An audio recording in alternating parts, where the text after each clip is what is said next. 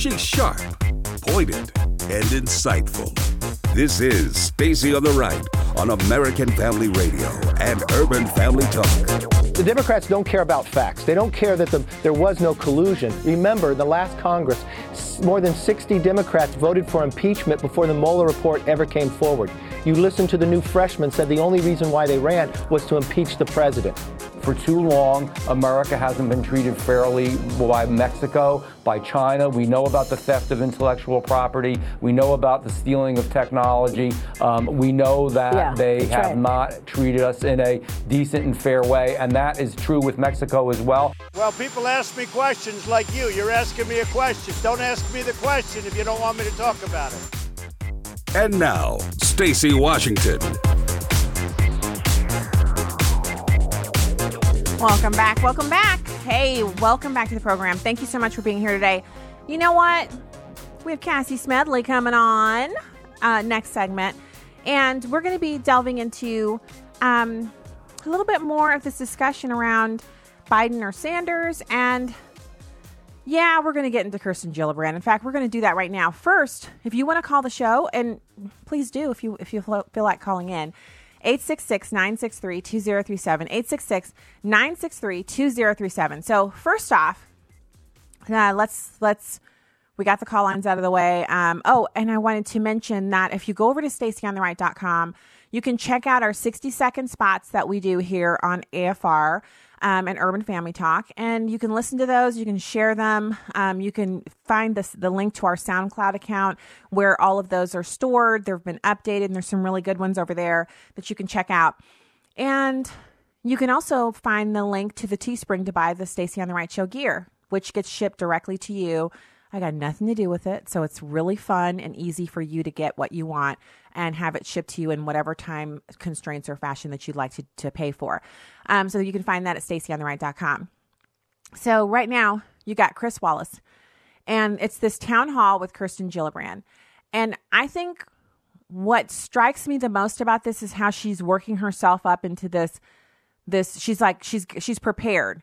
She knew she was going to get asked about abortion. Instead of answering the question, she decides to go ham on Fox News. Now, the question was, where do you stand on late-term abortion? And the lady who asked the question, she looked like she was, somebody's grandma, definitely somebody's mom, a little bit on the older side.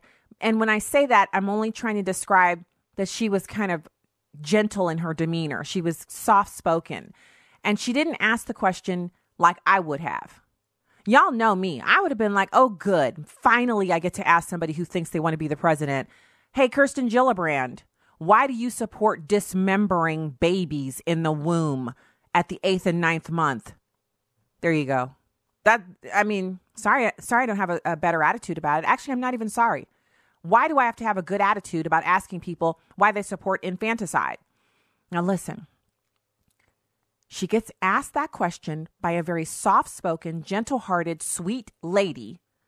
And this is what she comes up with, which prompts Chris Wallace to go in on her, which I loved. I loved that because Chris Wallace does not have to sit there and listen to her rip on his network.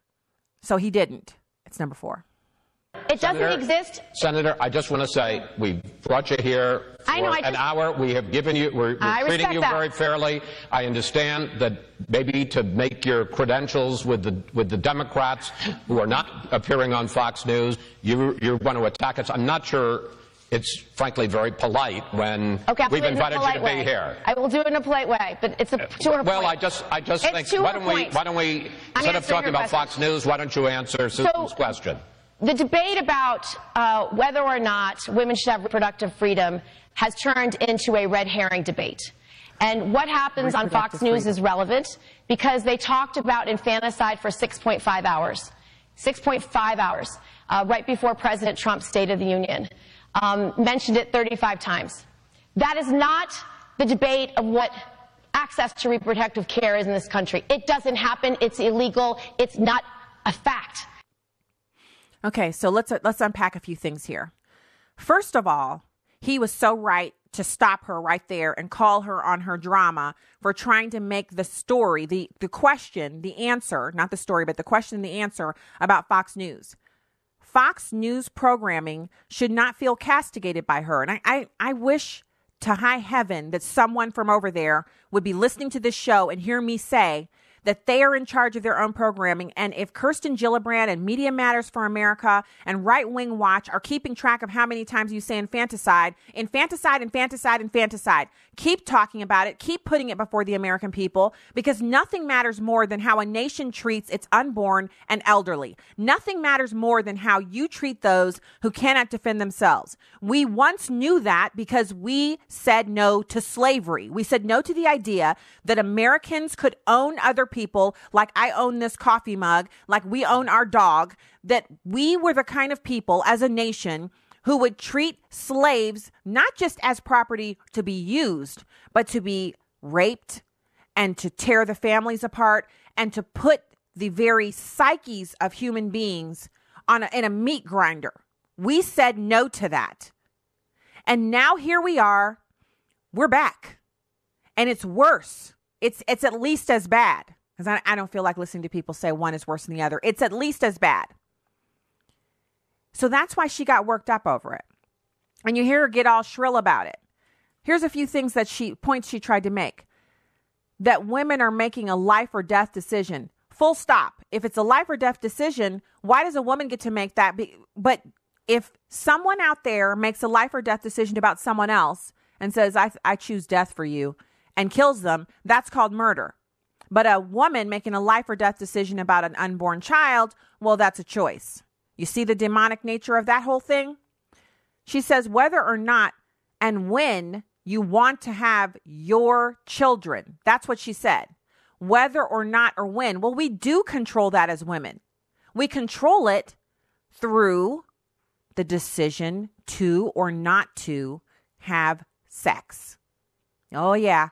Too bad she's not listening to the show. She says men want to exercise control over women's bodies. Men in state legislatures want to control women's bodies. No, they want to control the lives growing inside those bodies. They want to say those lives have value. They have merit. They deserve to live. If you make it, let it live. How many children to have, she said. So is it really about how many children people are having? I'm not getting that out of this thing.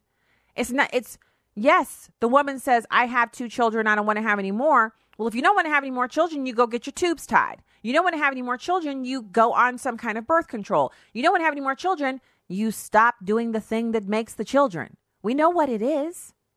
Everybody knows what it is. It's not like it's a secret.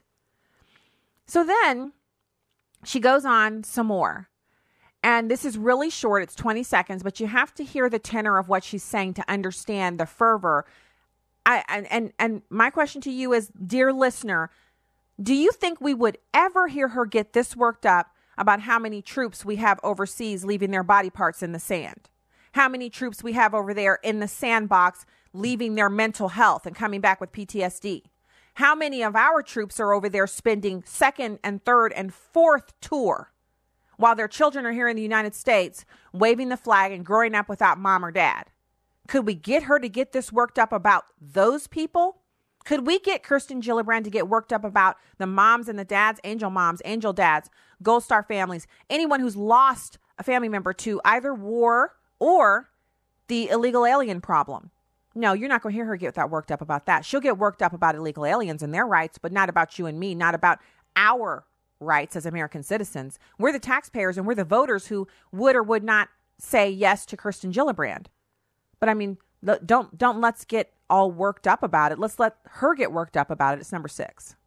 This president has emboldened legislatures in 30 states to begin to criminalize that decision. Criminalize the decision of whether or not and when you want to have your children.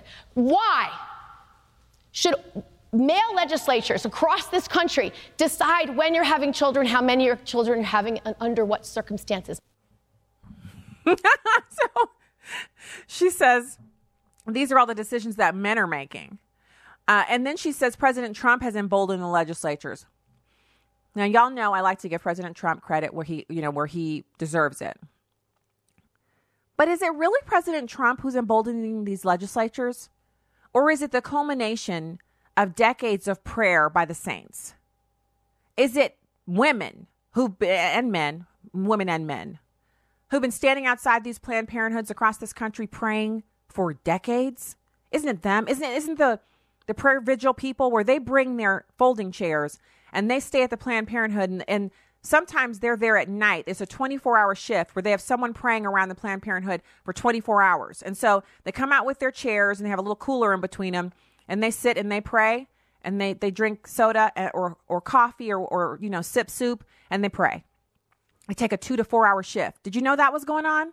I mean, I give the president credit, but I'm sorry, President Trump doesn't get credit for state legislatures finally standing up with their back straight with a little bit of steel in their spine and saying enough is enough.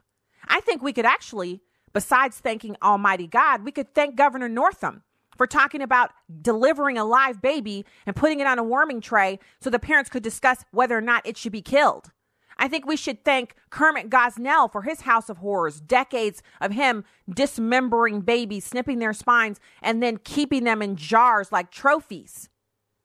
We can thank David Daleiden for showing us the seedy underbelly of an industry that sells human body parts for cash, for profit. Planned Parenthood, to the research organizations all over this country, research hospitals and research universities. That's what got this ball. The ball's already rolling. But if you want to know what put the steam behind it, what was the kick in the pants for these men and women in these state legislatures across the country? This has been coming for longer than Donald Trump has been president. It's been coming for longer than he has been the candidate Trump. It's been coming because every day babies are aborted in this country. And their blood cries out. It doesn't go unanswered. The fact that God has relented and allowed us to be around doing what we're doing without the visible repercussions for this long is only his grace and mercy that we're operating under. And we better not get it twisted. So, no, Kirsten Gillibrand, a woman I'll probably never meet or speak with. No, honey bun. It's not because Donald Trump has emboldened anybody.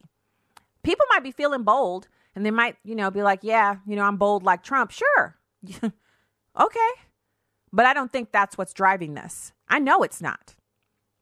Because when we're at our Planned Parenthood here and we're standing outside praying and doing what we do, we're not praying to Trump.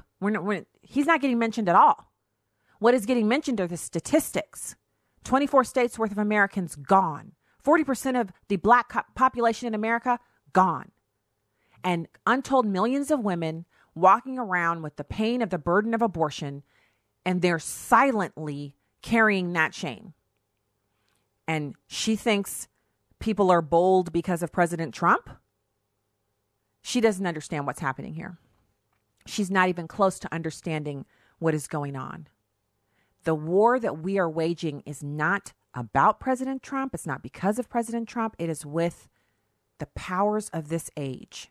It is a spiritual battle that we are engaged in for the very future of this country and also for eternity, because you don't want to be on the wrong side of that.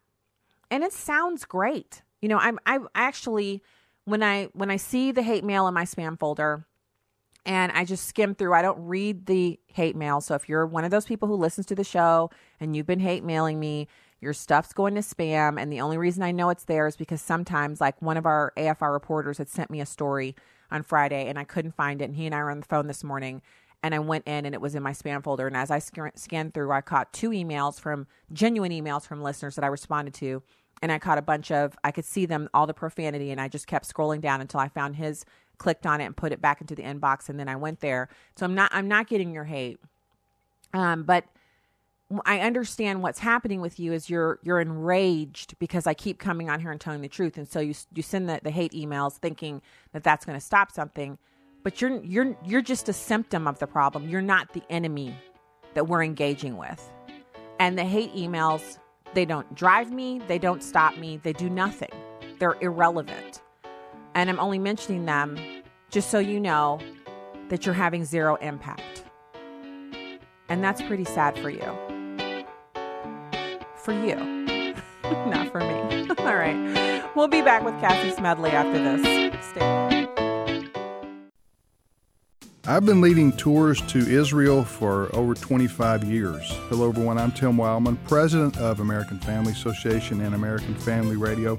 I started going to Israel with my dad in the 80s and learned how to lead tour groups. And so been doing it ever since. And now my wife has joined me, Allison, and we love taking folks who support AFA and listen to AFR to Israel. And we'd love to have you come along with us as well. That's in March of 2020. We're letting you know ahead of time because we know that people need as much advance notice as possible to get ready for a trip like this. So if you want to go with us to the Holy Land in March, go ahead and get the information at twholyland.com. That's twholyland.com. All the information on the March trip to Israel is posted there, and hope you can join us. This is Viewpoints with Kirby Anderson. Are single-parent families just as good for children as two-parent families? Some of the headlines recently in newspapers and news magazines seem to say so. But all you have to do is look back at academic studies to see that, in nearly every case, two parents are better than one. One older family study deserves renewed attention. Dr. Patrick Fagan, using data from the National Survey of Children's Health, found two important factors. Children who grow up in an intact family and attend religious services do better than children who do not. There is a significant discrepancy between children who grew up in intact two-parent families and those who came from broken homes. They also found a similar discrepancy between those who attend religious services weekly and those who worship less frequently. They found that children in the former groups were 5 times less likely to repeat a grade, less likely to have behavior problems at home and school, and more likely to be cooperative and understanding of others' feelings. They also found that these differences held true even after controlling for family income and poverty, as well as for the parents' education level, race, and ethnicity. In essence, the study suggests that the best prescription for society is a stable family and family worship. In this environment, children thrive emotionally and achieve academically. You know, in a sense, the study is a flip side of studies that were published years ago about the impact of divorce on children. In my book, Christian Ethics in Plain Language, I talk about the 3 E's of negative impact of divorce. That would be emotional impact, educational impact, and economic impact.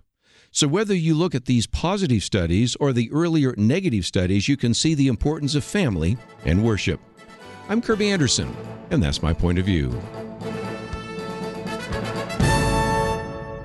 For a free copy of Kirby's booklet, A Biblical View on Anti-Semitism, go to viewpoints.info/antisemitism. Viewpoints.info/antisemitism. You can watch a live stream of the show on Facebook or YouTube at Stacy on the Right. Now, back to the show on American Family Radio and Urban Family Talk. All right, welcome back to the show. We are still working on getting our guest together. She's calling in from overseas, so we know that's going to be pretty interesting. But we'll get her shortly. Right now, I want to point you to our online social media sites. You got to check us out on there. We post new stuff, and it's good stuff. Over at Stacy on the Right Show, that's on Facebook, and then on YouTube and Instagram and Twitter. It's all the same, Stacy on the Right. You can check it out. So we're also going to be digging into Elizabeth Warren and her racial background, and this radio host saying that she was like Rachel Dolezal, who, if you remember a couple years ago, we actually interviewed Rachel Dolezal. We've had quite a few very interesting people here on the program. So what I want to do while we're waiting here for that, I want to listen to this. It's just a short clip of this guy named Charlemagne, and he's talking to Elizabeth Warren, and he's not giving her any room for that nonsense about her being a Native American. It's number 2. I want to clear up some stuff because you know there's a lot of criticism that's said about you, so I want to give you the opportunity to speak on these things. The Native American thing. Do you regret taking the DNA test? Look, I can't go back. But you know, you got to explain to a lot of people that don't know. Now, you came out and said that you were Native American. And, long ago. And they found out that you weren't. And people were very upset about that. This ain't for the people who don't know. No, but a lot of people don't have that much time. Because we're putting people up to her as well. So go ahead. So I grew up in Oklahoma. I learned about my family the same way most people learn about their family, from my mama and my daddy and my aunts and my uncles. And it's what I believe. But I'm not a person of color. I'm not a citizen of a tribe. And I shouldn't have done it. If you had a chance to do it over, would you? I can't go back, but I shouldn't. I can't go back, but I shouldn't. Now, she can be very informal. But why is she talking like that? Is it because she's sitting in a room with nothing but black people and she feels like she has to kind of, get a little more, like she has to have a little bit more of a persona because she's in that room?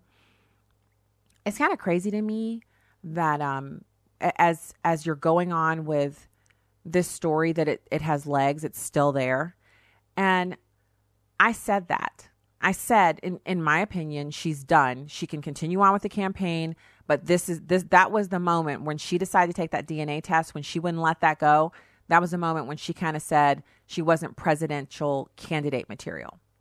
I don't know why. I don't know why she felt so she was so strong on having to have that done, having to get that it's not a credibility issue, because Americans didn't need her to be an American Indian in order for them to vote for her for the presidency. And if she truly wanted to be the president, it seems like she would have.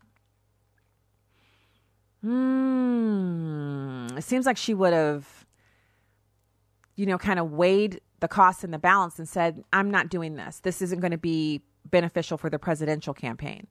It's as if she thinks the only way she can, interact with people of color is if she has some kind of people of color heritage herself. And that's not real. I don't have one friend who I'm friends with because that person is white or they're black. I don't have one friend that I said, I got to be friends with that person because they're that ethnic background. I don't know anybody who does that. There are people who like to spend time or prefer to spend time around certain individuals. But when you talk to them, it's usually because those individuals, they share something in common. They like to be together. Accordingly, and maybe it's because Elizabeth Warren bought into the hype about blacks voting for Obama because he was black, and she wants the black vote, so she feels like she has to have some kind of thing herself, like she has to be some kind of ethnic background herself. Again, ludicrous, absolutely ludicrous. All right, we have Cassie Smedley. She is calling in from the UK. Cassie, thank you for joining us today from one of my favorite places. I've been there once. I love the UK. Well, it's great. Although I wish I'm actually not in the UK, but I was talking about it, so I'm sorry. Where are you? I was there. I'm with you. I'm in DC. I'm at the normal spot. So we've been all on UK Watch all day. Okay. Sorry for the confusion, but no, it's okay. I do too. I was the first thing I was going to tell you is I wish that I was over there with you, but you're not there, so we can wish we were there together, looking at Melania's outfit. Seriously. Oh yeah. Yes. Oh man. My gosh. Okay, so what do you know good from over there? Because you have all the insider contacts. I've been watching the White House press correspondence. I get the emails, and I've seen the pictures, and I've seen they were at Westminster Abbey, and they had lunch, and they did this and that. But what's going on over there? Well, good things are going on, and it's despite the media's best efforts to try and make this into some dramatic visit. They've got the mayor of London and all of his comments, and of course the president responded to those, as he should, by the way.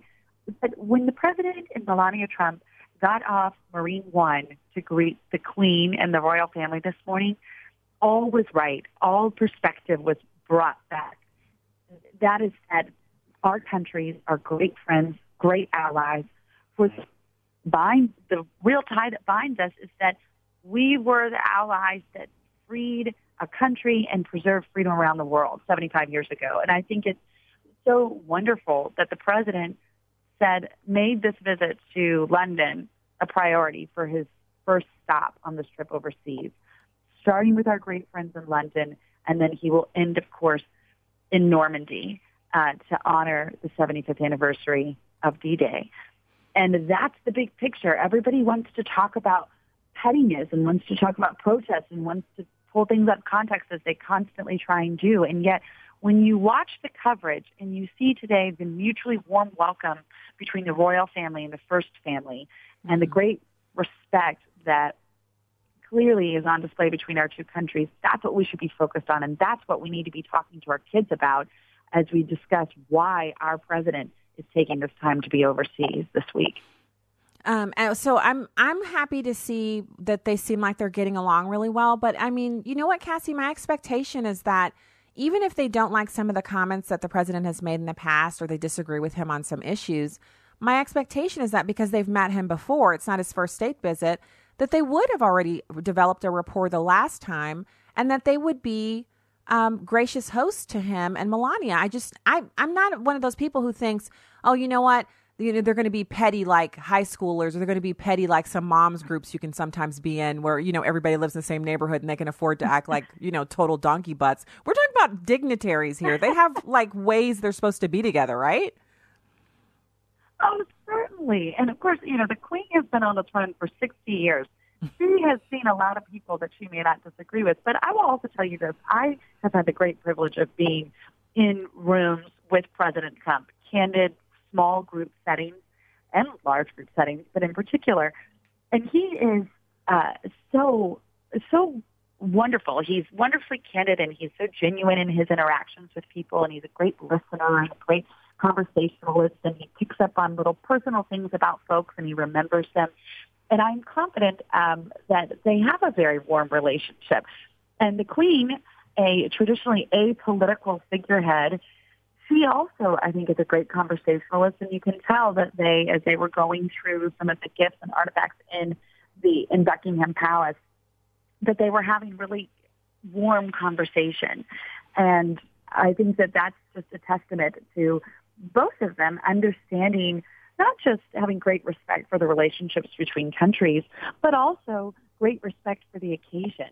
And again, I don't understand why people don't applaud that. We should be so proud to have a president and first family, really, First Lady, Melania Trump. Can we just pause and talk about her for a minute? I know. How incredible she is. The outfits, but we they were should so be good. so proud to see the leaders of the free world coming in, the leader of the free world coming in and being such a wonderful ambassador for our country, and seeing this great relationship on display. I don't know at what point that became something that we got mad about. We should be very proud of our president and the first family today. They're wonderful ambassadors of our country. So, okay, I can piggyback on that, although my experience is I'm always in the next room, or I'm in the room, but I'm so far away that I can't actually meet the president. The kids and I have a running joke that I need a T-shirt. Been in the room with President Trump 6 times, still never met him. But I've seen him working with people. Like, he comes in and he starts shaking hands, and I see the people he's shaking hands with, even when I've seen this with Black people, I've seen it with Hispanic people. I went to the White House reception, not this year, but last year for the Black History Month. And people are laughing. Mm-hmm. He's smiling at them and cracking jokes. They're laughing. And everyone's really happy to, get a chance to say hi and shake his hand. So I've never been in a space where he's like, just reviled, unless it's from the media stand, where I've been on the media stand with, I'm over there with a media press pass, and he's at the front. And when he gestures to the media and the crowd starts booing, then you can feel the kind of angst coming from the media people. But other than that, I've never seen him not be warmly received in when it's person-to-person interaction. Now, you mentioned that they got off of Marine One. So let's do a little logistics here. So are you saying they took a C-130 and put Marine One on it and flew it over along with the Beast? Is that what's happening right now? Because I knew they took the Beast over, but I didn't realize they took Marine One as well. Yeah, although that's not totally unprecedented. I think they do that for a lot of overseas visits. But this is also something I think is interesting. They did this the last time he was in London a year ago as well. Logistically, rather than navigating the motorcade through the city, where they're staying, which is at the ambassador's residence, to Buckingham Palace, which is about an hour away, I believe. So this made a lot of sense logistically and for the time frame to be able to just Marine One up and down, and it also is less disruptive to the traffic. That was my understanding of it when I read about it a year ago. So, yeah, they land on the ground of Buckingham Palace, and then the Queen was right outside to receive them. today. So quite a sight, I imagine. Yeah, I'm telling you, I'm just like so impressed because I knew they took that the big, huge car. So I was like, you know, right. And I can imagine them driving that up onto, you know, inside of a big plane. You know, I was in the Air Force. I've seen stuff like this. I know it can happen. Right. But the Marine One thing, when you said that just now, I'm thinking, wait a second, they're taking the helicopter too? This is. I know it's not unprecedented, but I think it's kind of cool. Like for kids, I wish the media would focus on some of that so kids could see that portion of it, because it's really, logistically speaking, what goes into getting the president and the first lady and, you know, the traveling dignitaries with them from our government over to the UK. It's a lot more involved than simply saying, well, we got to put everybody on Air Force One. It's so much more than that. Oh, most definitely. And I also think that this is a testament to, and I don't really speak to this with any confirmed authority, just things that I've read, then you can imagine the president's schedule, that he likes to keep a precise schedule. He also likes to make the most of his time on the ground. And so being able to go in your helicopter as opposed to an hour commute with a motorcade across town and all of the disruption that might cause as well, this allows for him to stay on schedule, be there, make sure that he's getting the time that he needs with whoever the principal is that he's meeting with, in this case, the Queen and the royal family. And one other thing I want to say about when you're, as you say, whether you're at a rally with the president with tens of thousands of people, or you get to be in a room at the White House or at a fundraising event with a small round table, one word that always comes to mind is present. The president is, as we know, we're like, gosh, how does he keep up this exhaustive schedule? And he's doing however many events, and every single one, he just goes on, and he loves it. He really gets his energy from interacting with people. But he is present, whether that's delivering for the tens of thousands of people who have waited in line for hours or going up and meeting with the Queen of England. He's right there, and he's very engaged, and he is engaging, and he does his homework to understand his audience and make sure that he's being appropriate for that audience. And that's something that I think really makes it hard for even as biggest naysayers. They come away with this positive experience saying, well, gosh, you know, he was really great. We enjoyed it, or he was so engaging, or he interacted with people in a way that I had never seen a politician or a head of state interact. And gosh, that's really special. And so that's how I think, you know, the Trump effect happens, and why so many in the media who only want to see the negative as often as possible, they missed it in 2016. They're missing it right now, and I think they're going to miss it again in 2020. As we've joked before, they're going to wake up the day after Election Day in 2020 and say, what happened? Once again. But it's because they're missing all of these moments where the president, I should say, never misses an opportunity to connect with people, whether that's at a big rally or, again, the Queen of England. And that's kind of the magic of President Trump. Well, I have to echo your comments. I've seen one of my favorite videos of the Queen of England is she's in, well, I don't know what room or what building she's in, but she's someplace where they have the royal crowns. And one of the people who keeps track of the crowns and cleans them and all of that, he hands her the crown. It's one of them. He kind of hands it over to her on the table, and she pulls it over. And she says, oh, I quite like this one, you know, in her British accent. And she says, but when I wear it, I turn it around. She said, it's not worn like this. And she turns around. She says, it's not worn like this, is it? It's worn like this. See, now there, that's right. This is how I put it on. This is how it's worn. She said, and I do quite like this one. It's one of my favorites. And when you get a real peek into her personality as she's talking about this, it's a big, huge one. He asked her if it's heavy, and she says, oh, it is. I think it weighs 12 pounds. And she talks about wearing it, and it's like, I don't know, a minute and 30 seconds. But you get the feeling that she's quite a lot of fun to chat with, and she really enjoys interacting with people. And I can't imagine that President Trump doesn't have at least a good rapport, because she is one of those people who stays above the fray for left-right politics.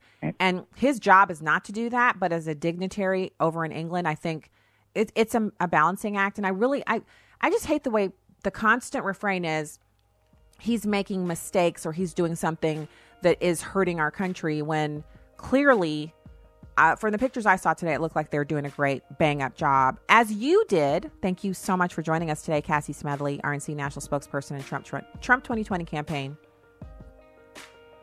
Always great to be with you. Thanks, Stacey. All right. Thanks, Cassie. Okay, we'll be back with more. We're actually going to listen to the rest of that audio from Charlemagne and Liz Warren. And then we'll take calls if you want. 866-963-2037. 866-963-2037.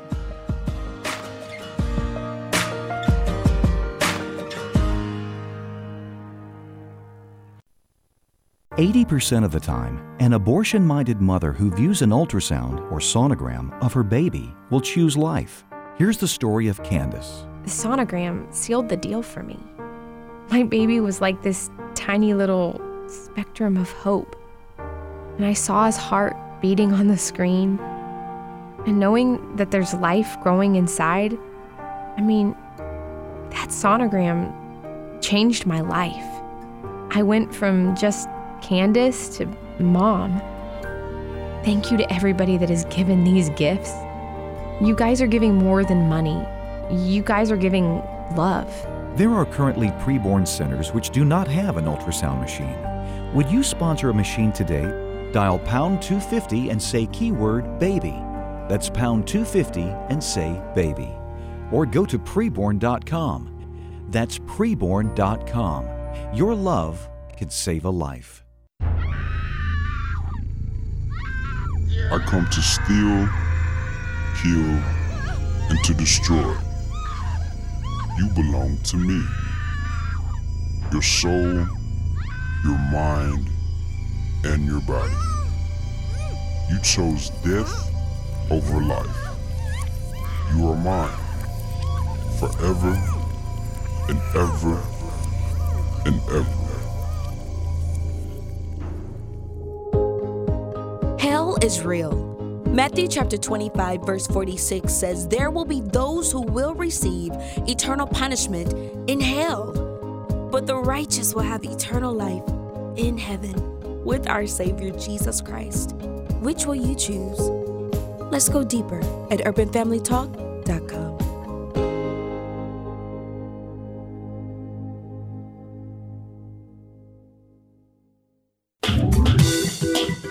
I'm Hank Weinblum, and if I was confident that I did not think of a word of the week, I would say that. Well, that's a hint that our word comes from the parting statement by Special Counsel Robert Mueller. That is the office's final position, and we will not comment on any other conclusions or hypotheticals about the president. Hypothetical, an idea or question that may or may not be true, something that gets put out there to discuss, or not.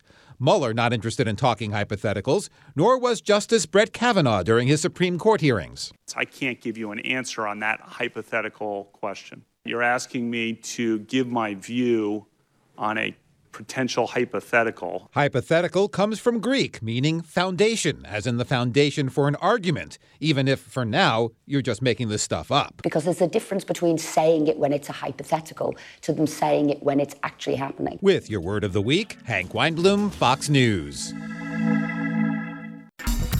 Welcome back to Stacy on the Right on American Family Radio and Urban Family Talk. So wait, your family told you were Native American? Yeah. Charlamagne tells me I'm Dominican, but I don't believe him. You are. How long did you hold on to that? Because there was some report that said you were Native American on your Texas bar license and that you said you were Native American on some documents when you were a professor at Harvard. Like, why'd you do that? So it's what I believe. You know, that's, like I said, it's what I learned from my family. When did you find out you weren't? Well, you know, I'm not a person of color. I'm not a citizen of a tribe. And tribal citizenship is an important distinction and not something I am. So. Was there any benefits to that? No. Boston Globe did a full investigation. It never affected, nothing about my family ever affected any job I ever got. Mm-hmm. She didn't get a discount in college? No. You kind of like the original Rachel Dolezal a little bit. Rachel Dolezal was a white woman pretending to be black. No, this is what I learned from my family. Yeah. Yeah. Well, this is what I learned from my family. Now, don't you think her family has to be sitting up at home like, nobody told her that we were all the way American Indians? Nobody. Who told Liz we were American? There has to be somebody in her family who is up in the attic right now searching for old papers and documents so they can try to figure out, is it just me or did she make this up and now we're getting thrown under the bus as having told her some stuff? Because you know how it is. Grandparents will tell stories to grandkids.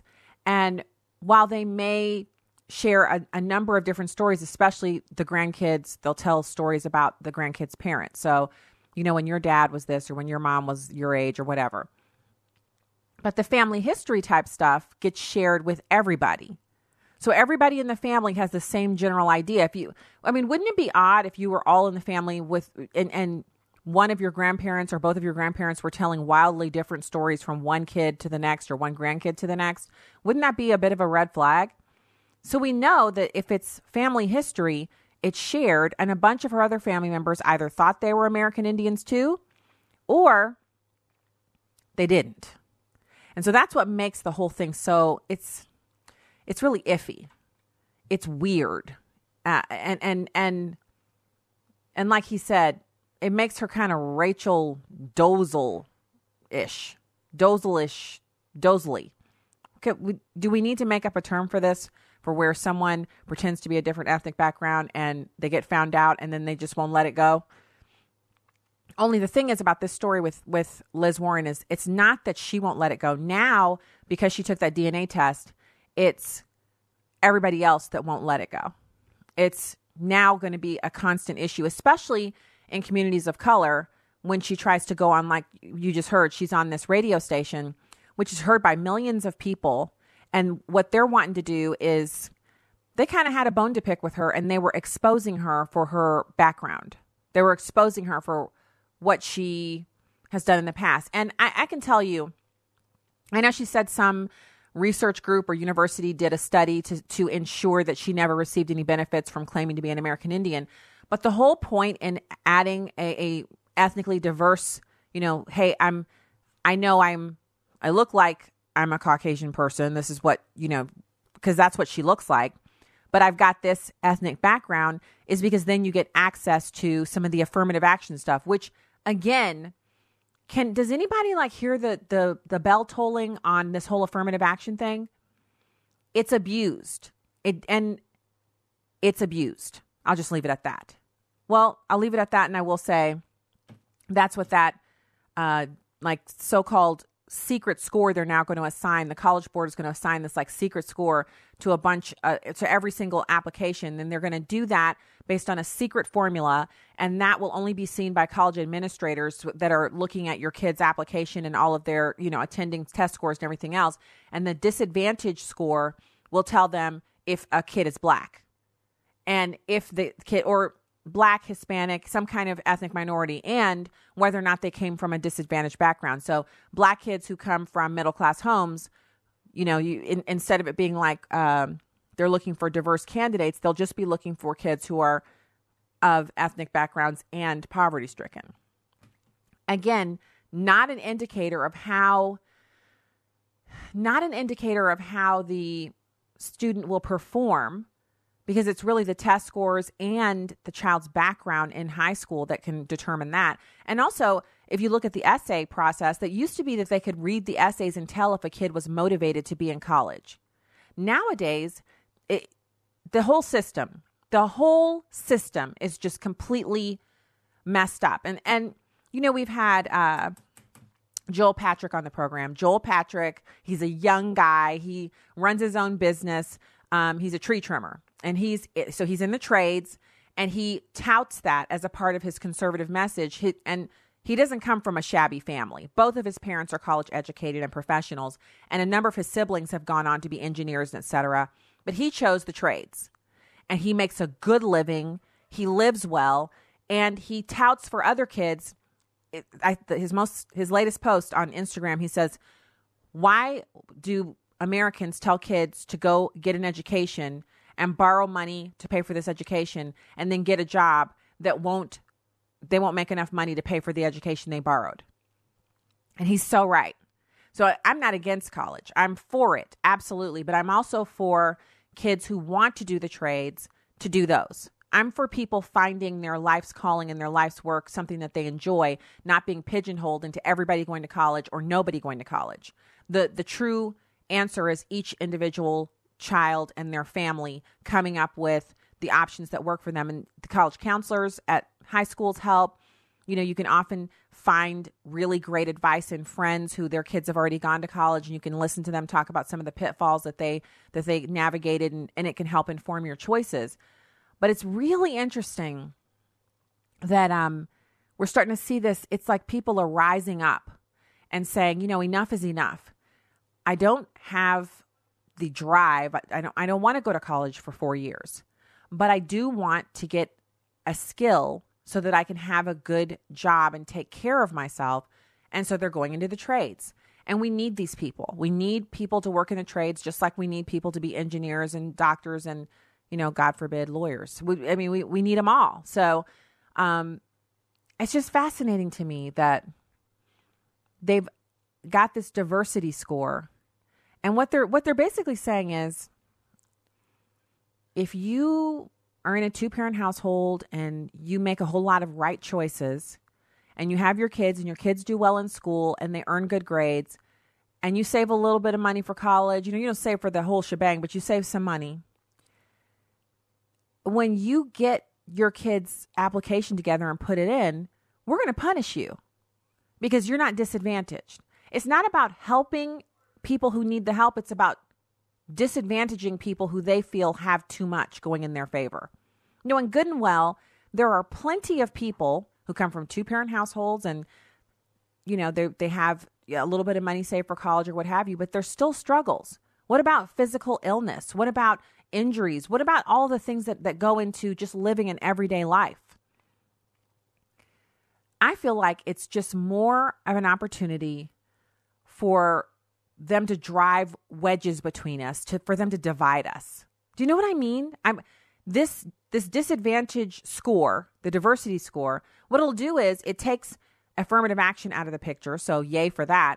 But it puts something even more subjective into the picture. And if you think those parents gaming the system in Hollywood with their $500,000 checks and the fake tests that they took and the fake, what's it called, rowing, some of them were on rowing teams that didn't exist, and some of them had never rowed before in their life, so they just took pictures on rowing machines. If you think that story was crazy, wait to see what people will do once they figure out, because somebody's going to figure it out. Someone will figure it out and put it on YouTube. The diversity score is these 5 or 7 or 10 factors, and every single family will be on YouTube watching that video and going, okay. Some of them will say, forget it. We'll go to the school that you can afford to go to. We'll pay what we can. We'll make it work. Oh my gosh. So there's a phone in here that's connected to our. Oh no. Okay. Sorry about that. Wow. That's some interesting live radio in the last few minutes of the show. So there'll be parents who are gaming that system. There'll be people looking it up on YouTube going, well, I got to game this thing. I got to make this happen. Whatever they think it is, I'm just going to cheat and I'm going to get in. And if you don't think that's true, look at what they did with the Hollywood admissions scandal. And I hate to say it, but it occurred to me over the weekend we were working. So we have these 2 little sheds out on the side of our house that, I'm not going to go into it, but we were working on those little things, putting some new windows in there. And I got to, how your mind just runs off on a tangent when you're working with your hands. And I got to thinking, do we really know everything about this scandal? Like, they said there were like 50 families involved in the scandal that they were able to find. But do you think there are some other colleges that looked at their information after seeing this scandal and maybe realized that some of their students got in under pretenses, but they didn't say anything because they're like, we don't want the name of our college involved in this scandal? Do you think that could be true? I mean, anything's possible. But the point I'm making is people are going to find ways to game any system that they set up to try to give stuff to one group by taking it from someone else. There is no perfect way of doing that, which is why they should stop doing it. So I also want to mention, I don't know if you guys have seen it, and we did talk about it a little bit on the show, there's this cute little girl who does these AOC parody videos. Well, over the weekend, I saw one of an Ilhan Omar. It's a little girl. She's got on a headscarf, and she's got the cutest little voice, and she's parodying, just skewering Ilhan Omar. It is fantastic. You got to find it. The girl is on Instagram. I think if you type in Tiny Ilhan Omar, just in the search window, it comes up. So funny, like unbelievably funny. So yeah. And then speaking of AOC, since she's moved to Congress, remember she said she couldn't afford to move to DC. She didn't have any savings, blah, blah, blah. Well, now that she's in DC, guess what she has? She has a luxury apartment with a rooftop pool and a golf simulator. Now, you know her. She says that thing is actually like a public housing unit in New York City. Now, I've heard about the public housing in New York City and how horrible it is, so we know she's lying about that. She has beautiful amenities at this place. It's an expensive Washington, D.C. apartment building, and she was talking at the town hall, and people were brought up that she's living there, and she said, well, what we've been taught that is a luxury should not be a luxury. Another world is possible. We can live in buildings that are not for profit or tenant owned. There are so many ways we can slice this, and we can structure it in such a way that all people have the right to a dignified home. So in other words, if your home doesn't have a golf simulator and a rooftop pool, then it's not dignified. And you should allow AOC and the socialists to take all of the money from everyone and put it in a huge pile, and then everyone will have an apartment like hers. Never mind the fact that some of us live in houses and we don't want to live in apartments. So she says, what we have been taught and what we have been conditioned is that basic rights are a luxury and a privilege when they're not.